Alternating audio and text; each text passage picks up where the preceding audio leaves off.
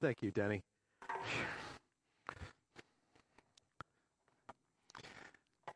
When I was a youth pastor, we used to play a game with our students. It's one of my favorite games. It was also one of my scariest games. And students would gather, and then they would form teams, and then we would hand them a small paper clip. Do anybody know this game that we played? It's called Bigger and Better. They had 2 hours to go trade the paperclip for something bigger and better. Then to trade that for something bigger and better. And the team that came back with the most impressive thing that they could trade up for would be declared the winner.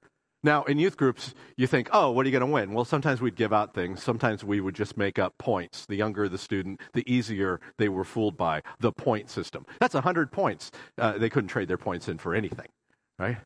And every year, it would be impressive, the things that would come back. And this is why it scared me, right?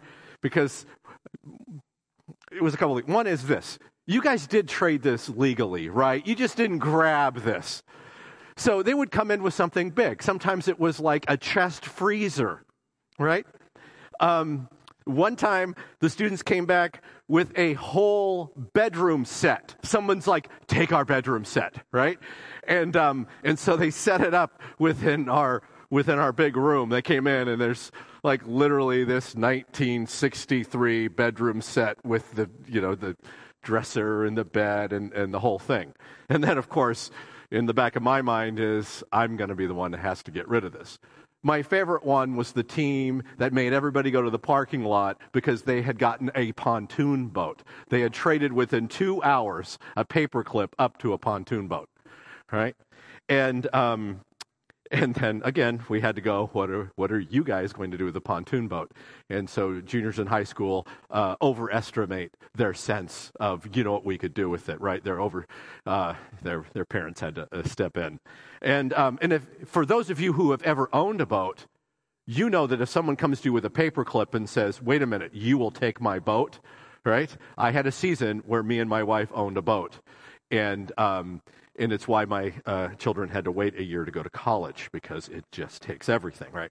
So the reason why I'm talking about bigger and better is because Jesus is going to, on the Sermon on the Mount, we're at a place where Jesus is going to talk to us about something very difficult and very personal. This morning we're at a place where we're talking about our sexuality, lust, adultery, and coveting. And like bigger and better, the trap that's easy for us as people to fall into when it comes to lust and coveting is to constantly trade up thinking we're getting something bigger and better. And sometimes we end up with something that overwhelms us and does not deliver. And we know that our culture struggles with this. But it's something that we often don't talk about as a culture. It just is what it is, right? But if we're really honest, especially for people of faith, we know that our culture sexualizes people. Most of us have friends that have fallen into adultery. We have a hookup culture. And the proliferation of pornography online, which gives us almost 24 hours a day, 24-hour, a day access to things that most cultures and most people that have lived in the world have just never had to face. And it's in the light of this that Jesus' words thousands of years ago could not be more important for us to hear. Because when we talk about, especially the broken part of sexuality and lust and anything that goes down that line towards when Jesus talks about adultery, it tends to bifurcate our souls. It tends to make us two different type of people, right? One person that can lives with turning in one direction and then living a completely separate life with their sexuality and hoping the two never meet. For those of us who know our God in Scripture, this is never the design that God wants for us. So Jesus gives very pointed words about a really difficult subject that often we don't talk about right here in the beginning of the Sermon on the Mount. If you could bring up the passage, let's read the passage. You have heard that it was said, you shall not commit adultery. But I tell you that anyone who looks at a woman lustfully has already committed adultery with her in his heart. If your right eye causes you to stumble, gouge it out and throw it away. Here you go. Sorry, I was reading from the monitor. Thank you. It's better for you to lose one part of your body than for the whole body to be thrown into hell. And if your right hand causes you to stumble, cut it off and throw it away. For it is better for you to lose one part of your body than for your whole body to go into hell. It has been said that anyone divorces his wife must give her a certificate of divorce. But I tell you that anyone who divorces his wife, except for sexual immorality, makes her a victim of adultery, and anyone who marries a divorced woman commits adultery. Jesus' words. Let us pray. Father, bless these words to our hearts, to our minds. Help us understand who you are. That why, Jesus, you would tell us these things. And we just ask as a congregation that you would make us healthy, that you would make us whole when it comes to thinking and acting and responding to the sexual brokenness that we live in. And we pray this, Father, in the name of Jesus. Amen. Yeah. Boy, these are words that we probably, again, never needed to hear, we need to hear. And as Jesus starts off here in the Sermon on the Mount, if we remember Pastor Calvin's sermon last week, it's a very similar structure of what Jesus is doing, right? Remember Pastor Calvin talking about it. If you hate in your heart, you've already committed murder. Jesus says, oh, by the way, if you've lusted in your heart, you've already committed adultery, right? So why is Jesus doing this? Why is he giving us this? And you can understand he's repeating this pattern for a reason, right?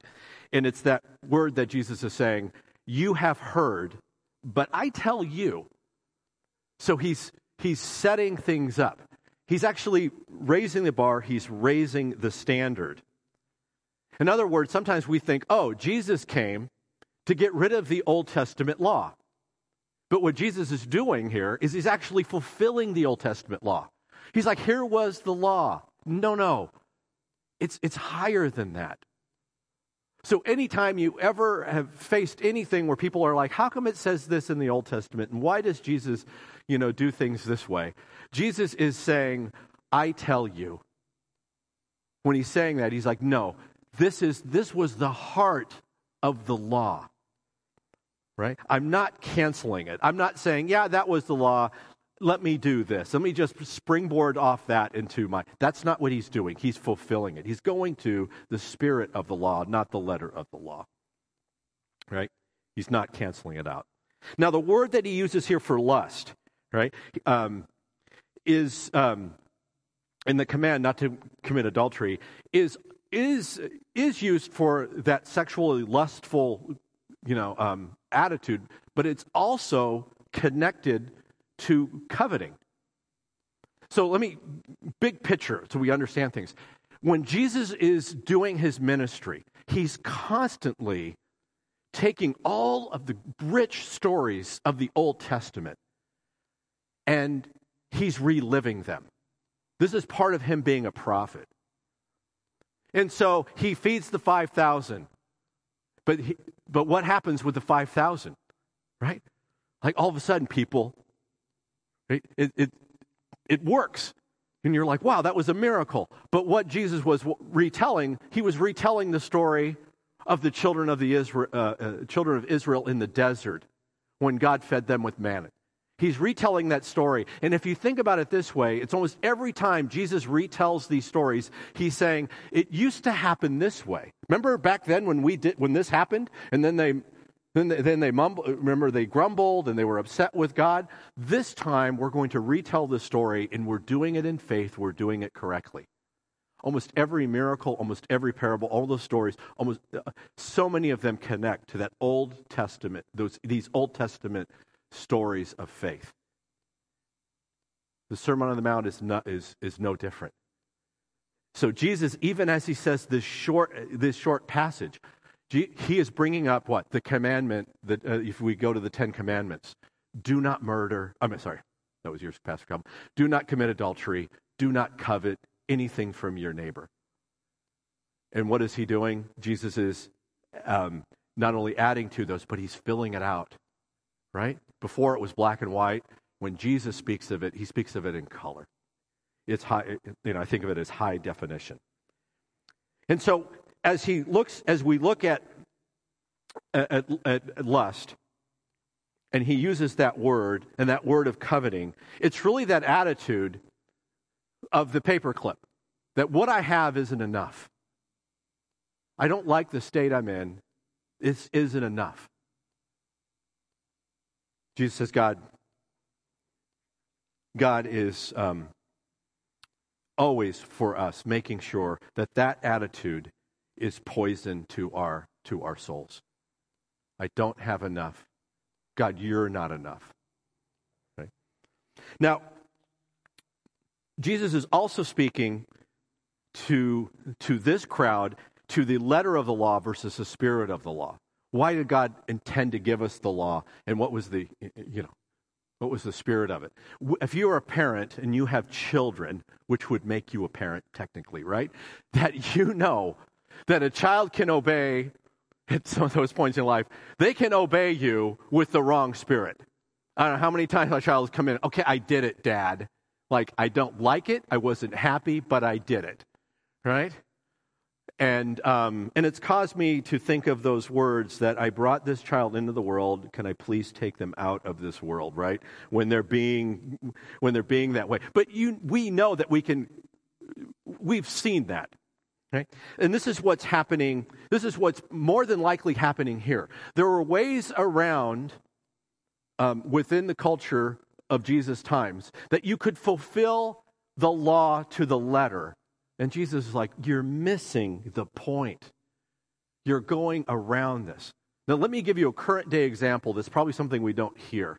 My friends who work in another country as missionaries on the other side of the earth work in a culture that religiously has more, it's not uncommon for people to have more than one wife.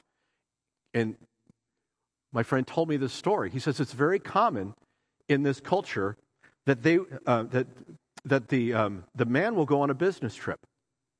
And so they have 3 or 4 wives. They, on paper, will divorce one of their wives, and then they will go to another city, go to what would probably be considered a brothel of some sort.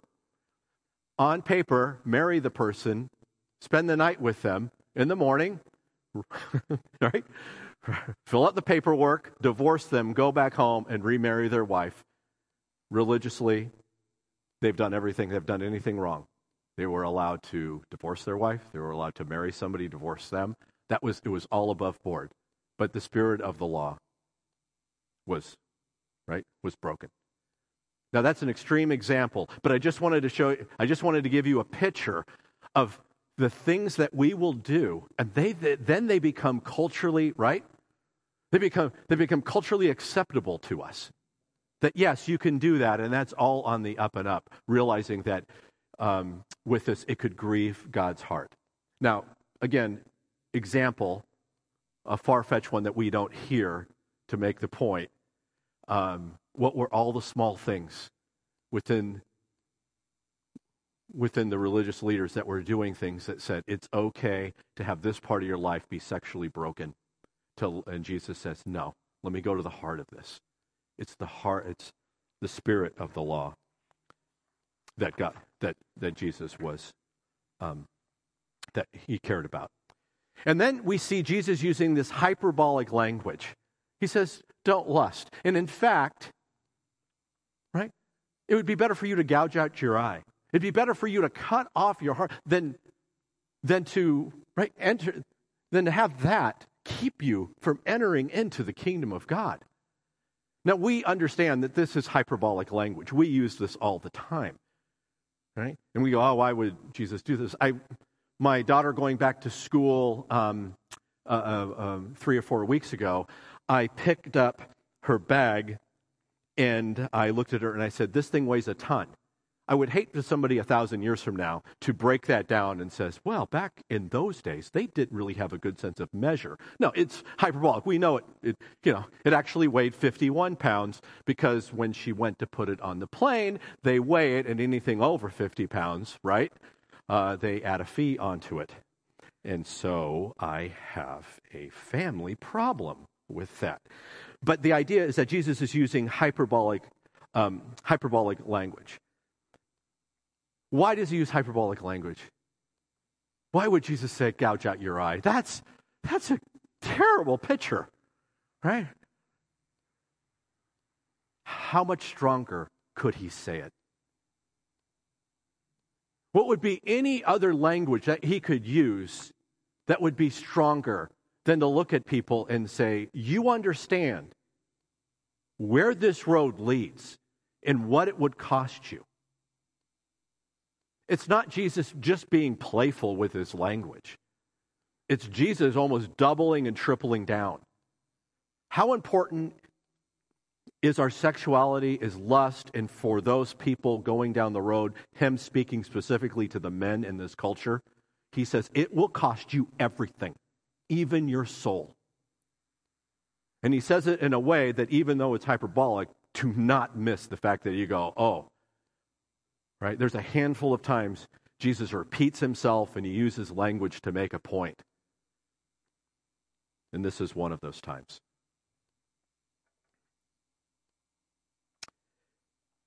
And lastly, I would say with just looking at our passage, our sexuality and our souls, when Jesus is saying this, are somehow intertwined. God, and this is the wonderful thing that we can take comfort in with Jesus' words. That God made us this way. He understands. This is his design. And he also understands, right, the difficulty when the difficulty is when we use our sexuality in a broken way. Right? Somehow our sexuality and our souls are intertwined. You know, in James, he talks about this really specifically, about the snowball effect that lust or anytime we go down the road, how it affects us. James 1 says, each person is tempted when they are dragged away by their own evil desires and enticed. And then after desire is conceived, it gives birth to sin, and sin, when it's fully grown, gives birth to death. Right? Anytime we give ourselves over. Now, we're talking both, and the word is generous, because the word is sexual lust, but it's also anything we covet. We think that thing will fulfill us, right? Having the thought, right, is nothing that God says is sin. Giving yourself into that thought is sinful. Augustine has a lot of thoughts around that, like where does that happen? And I don't think God ever wants us to beat us off because random thoughts come through our heads. And go, I'm a terrible person. No. I want to be clear about that. It's when we give ourselves over to it. Somehow lust, sexual sin, coveting are this steep hill that God goes, we can easily roll down. Think about David and Bathsheba. David has everything, but he wants more. And what ends up happening? In that story, it ends up costing David everything. Really, it costs him a ton. You go through and read the story. What happens with Solomon? Solomon is the wisest man in the earth, and yet at the end of his life, God had told him specifically not to take foreign wives. And then that same way, it says at the end of his life that his heart was turned from God. How many key Christian leaders in our own generation have lived this bifurcated life, and all of a sudden we find out that there was affairs, there was abuse, they were, right? One person that seemingly God was using in all these amazing ways, and then privately their sexuality was the bigger and better paperclip. Till it got to a point where they had to confront it.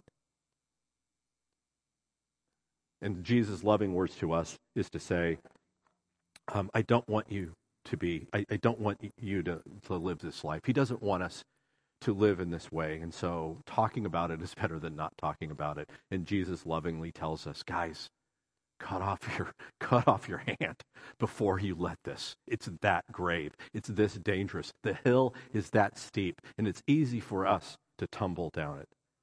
Okay. Now, another backdrop to this is that the bifurcated life was actually acceptable back in this day, as it is probably today. But there were actually Christians. One of the first big heresies of the church was Gnosticism. And we see 1 John written specifically against it. But Gnosticism said, I can love, in one of the arguments in Gnosticism was, I can worship God with my spirit, but with my body, because my body is evil, I can do other things. So as long as my spirit, it was actually an argument for being bifurcated, not for a holistic life. And so this is also the backdrop of our time, of these times, that you could be bifurcated. And so the question I think that we have to ask is this, and we have to ask it personally, we have to ask it about our families and about our community. Can our souls and our sexuality be bifurcated? Is that an acceptable thing for us? Maybe put another way, is this a part of our lives that we should ever hide? God says, I think Jesus says, no, we don't have to hide this area of our lives.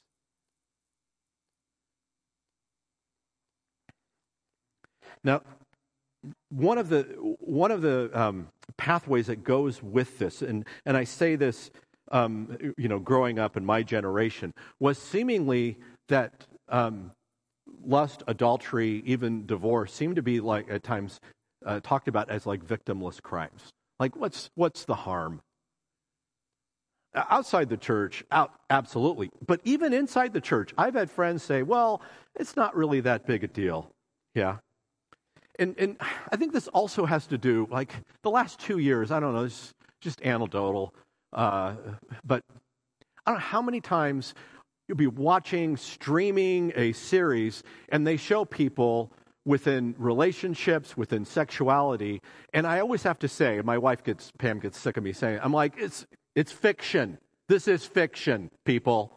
And there's nobody. It's my dog. He doesn't care. I'm like, fiction, right? There's no ramifications. In real life, there are real ramifications, right? That people in the stories we tell ourselves, all right? People have affairs, people hook up, and they're happily ever after. It does not work that way. People divorce for seemingly no reasons or for their own selfish reasons, and everything's hunky-dory. I'm like, it doesn't happen that way. Many of us have lived through those hard things. We know the cost, right, of people misusing their sexuality. And the illustration I would use, in my mind I went, it was almost like when I was working at City Team and the guys in the program would go buy lottery tickets. And I would look at them and I would say, lottery tickets are a tax on people that can't do math. You do realize that, right? They don't work. But their thrill usually wasn't in winning. It was in that first part where they would buy the ticket, be excited, scratch it off, and then realize that they had spent $50 and they had won $3 back. That was their thrill. And they go, one day it's going to pay off. It doesn't pay off. And in fact, sexually, working in the trafficking field, we work with a lot of victims of sexual trafficking and people that were addicted. Bell Hooks, a woman, and said it this way. And imagine, she's saying this outside of Scripture, but I think she sums it up here. She says, most men think that sex will provide them a sense of being alive, connected, that sex will offer closeness, intimacy, and pleasure. The lottery, right? And more often than not, sex simply does not deliver the goods. This fact does not lead men to cease obsessing about sex. It intensifies their lust and their longing. I remember reading that a few years ago and just being like, that is it. Instead of figuring out that that lottery doesn't work, that it intensifies it more, and our souls and our become more separated and bifurcated. Because we know that there's consequences to this. Let me just really say this really quick. Right? It's not victimless, right? It costs ourselves. Like, well, that's just what I do in the privacy of my own life. Right? This is a very Western American thing. But what does Paul say in 1 Corinthians? He says this: flee from sexual immorality. Doesn't say stand up to it. This is over and over. Remove yourself. Flee from sexual immorality. All other sins a person commits are outside the body. But whoever sins sexually sins against their own body. Do you not know that your bodies are temples of the Holy Spirit who is in you, whom you've received from God? You are not your own. You are bought with a price. Therefore, honor God with your body. Right? So somehow our sexuality and our souls, because if they are intertwined, right, that it will dull our relationships. It will drain the energy out of our spiritual lives.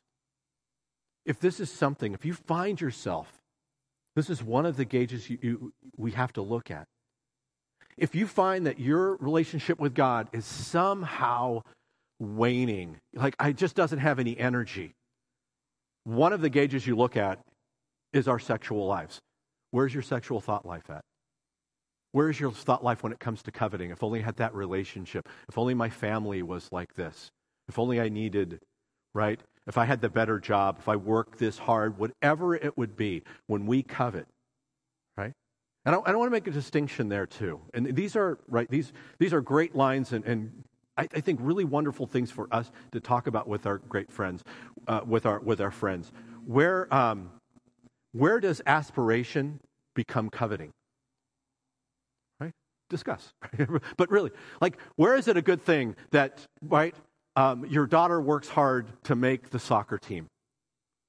And then where's the thing where it becomes, right, I need this job because it will become my identity and my security. God is over here. I need this. This will make me happy. Right? I think those are the discussions with strong Christian friends that help us parse out when all of a sudden we're going in our own direction and when we're going in God's direction. But what we do know about our sexuality is that that when it's wrong, it drains the life out of us spiritually. So it's one of the gauges on the dashboard, if you will, that we always need to be watching. If I'm dull, wait a minute, maybe it's not God, maybe it's not this, maybe it's me. And it's usually, what happens when we lust after somebody that Jesus has talked about? You've lust after her. Men, if you lust after them, it's almost like you've already committed adultery in your heart. What we're doing is we're objectifying that person, right? And when we objectify that person, we remove the image of God from them. We make them one-dimensional. And we can do this with a lot of things. If only had that person do what? Oh, right? We do this with a lot of people. Like, we don't understand it. You love sports. Like Steph Curry is one-dimensional.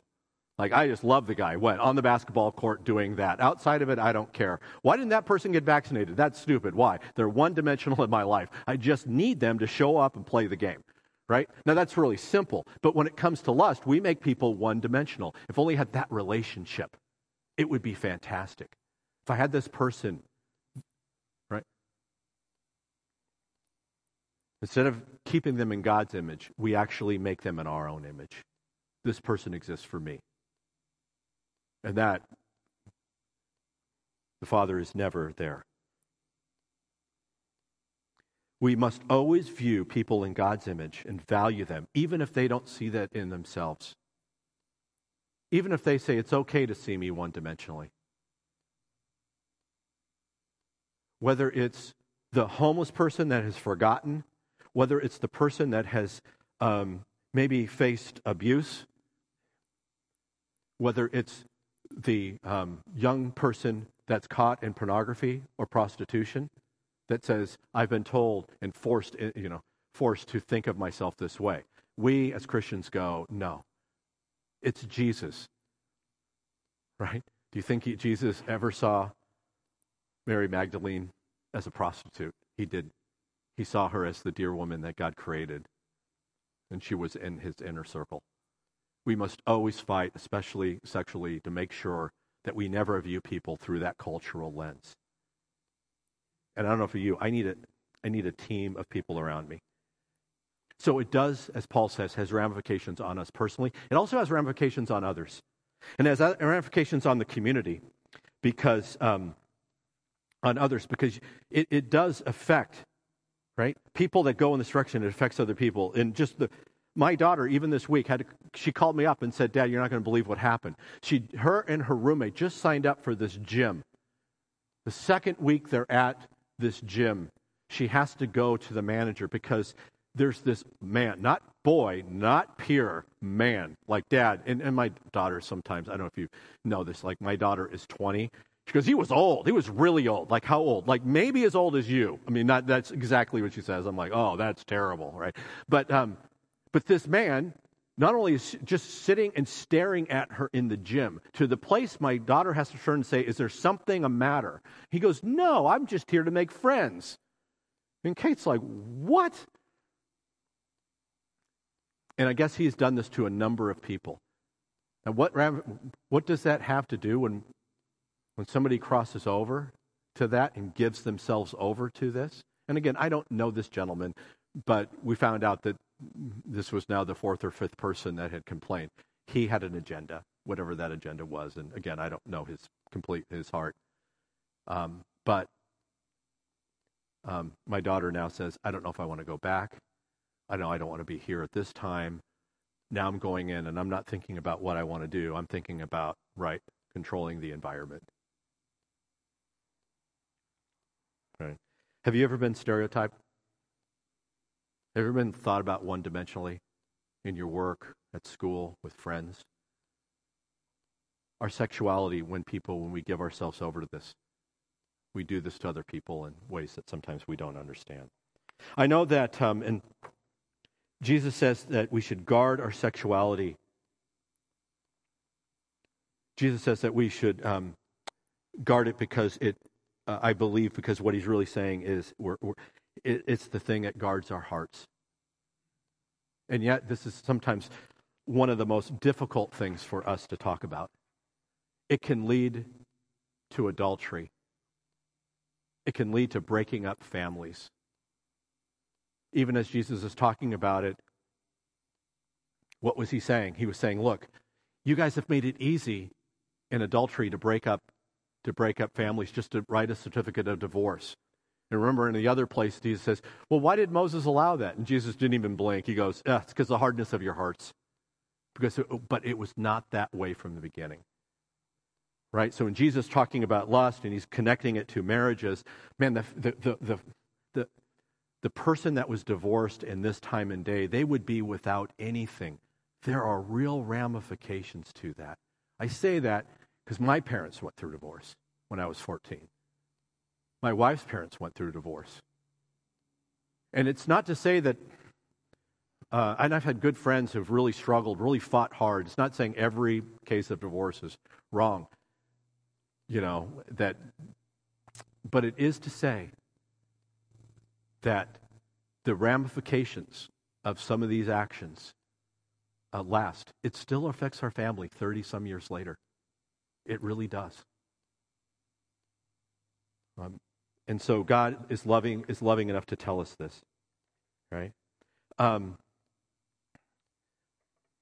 in this subject, again, I know this is not easy to talk about, but it's easy for us to be like Adam and Eve and hide in the garden in this. And just in closing, I want to encourage you. There is nothing better in this area of our lives than the oasis of the community of faith. Right? That there are others, right? We don't do our faith alone. Other faiths, as you get closer into it, you actually isolate. You go up to the mountaintop, whatever picture that would be. The picture that Jesus has of the church is he says, no, you need the body of Christ. You need more people speaking into you in higher and higher definition. And this is really difficult to take these steps. But maybe that first step would be to either find somebody that you would speak to about this and say, this is where I'm at.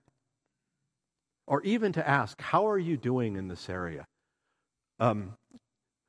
Personally, I have, in my early 20s, still some of my best friends of this day, we started having this conversation before we were married, during we were married, that it's someplace that somebody could hold not just accountability, but someone to be there with you. I fantasize about this. I think about that. Right? And just speaking it changes everything. We can't be hiding in the garden. We're supposed to walk with the Father in the garden. So who would be those people in your life that you could do this with? And maybe God is calling you to walk with somebody else in this. How are you doing in this area of your life? It is a big, big step. And many of us have struggled with this. Maybe you feel like there's an addiction there. And there's maybe some of us, and that's why I say it's sensitive, that have had things happen to them. When working at City Team with people that were addicted, they were also addicted to pornography and some, in their sexuality. And sometimes it's not about just giving themselves over to it. It was the things that had happened to them in the past, and I just don't go take it any further than that. But if there's something you're dealing with, sometimes it's not what we think it is. Sometimes it's something bigger. And that's why I would say maybe the second step is to seek maybe a Christian counselor that could help walk you through that, identify these areas. But one thing we know is that Jesus wants to talk to us deeply about this area of your life. He wants to be with us with our sexuality, almost as if we need to be checking in with him weekly. God, here's where I'm feeling. Because it's intertwined, our sexuality and lust is also intertwined with our desires to be known, our desires to have intimacy. And that always comes from God. And so God brings us to say, can you give this to me? Can you hand this over? I know what you need. I made you. I know your struggles. I know your disappointments. I know your loneliness. And the beautiful thing about Jesus and his hyperbolic language is that he goes right to the spirit of the law. And he says, don't live a bifurcated life. And we know that that these other places in Scripture, Jesus says, no, walk with me. The more we give, anything we give to him, he heals, he transforms. Right? The Holy Spirit will come in and change our hearts and our minds, and he will draw close to us. And as Pastor Calvin comes to do communion, might you take time to talk to the Father about this area of your life? Might we take time to put on the communion table every part of who we are? every part we give to God, he wraps himself around us and says, thank you. Let's do this. I'm with you. Let me pray. Father, thank you that you love us. Thank you that you talk to us about areas that sometimes are difficult for us to share. And Jesus, might you speak to our hearts and our minds that we would be able to give you every part of our lives, that we would give you permission to rearrange every part of our lives, even the ones for some of us that are messy. Thank you for your words this morning. Multiply them in our hearts and our minds. In Jesus' name we pray. Amen.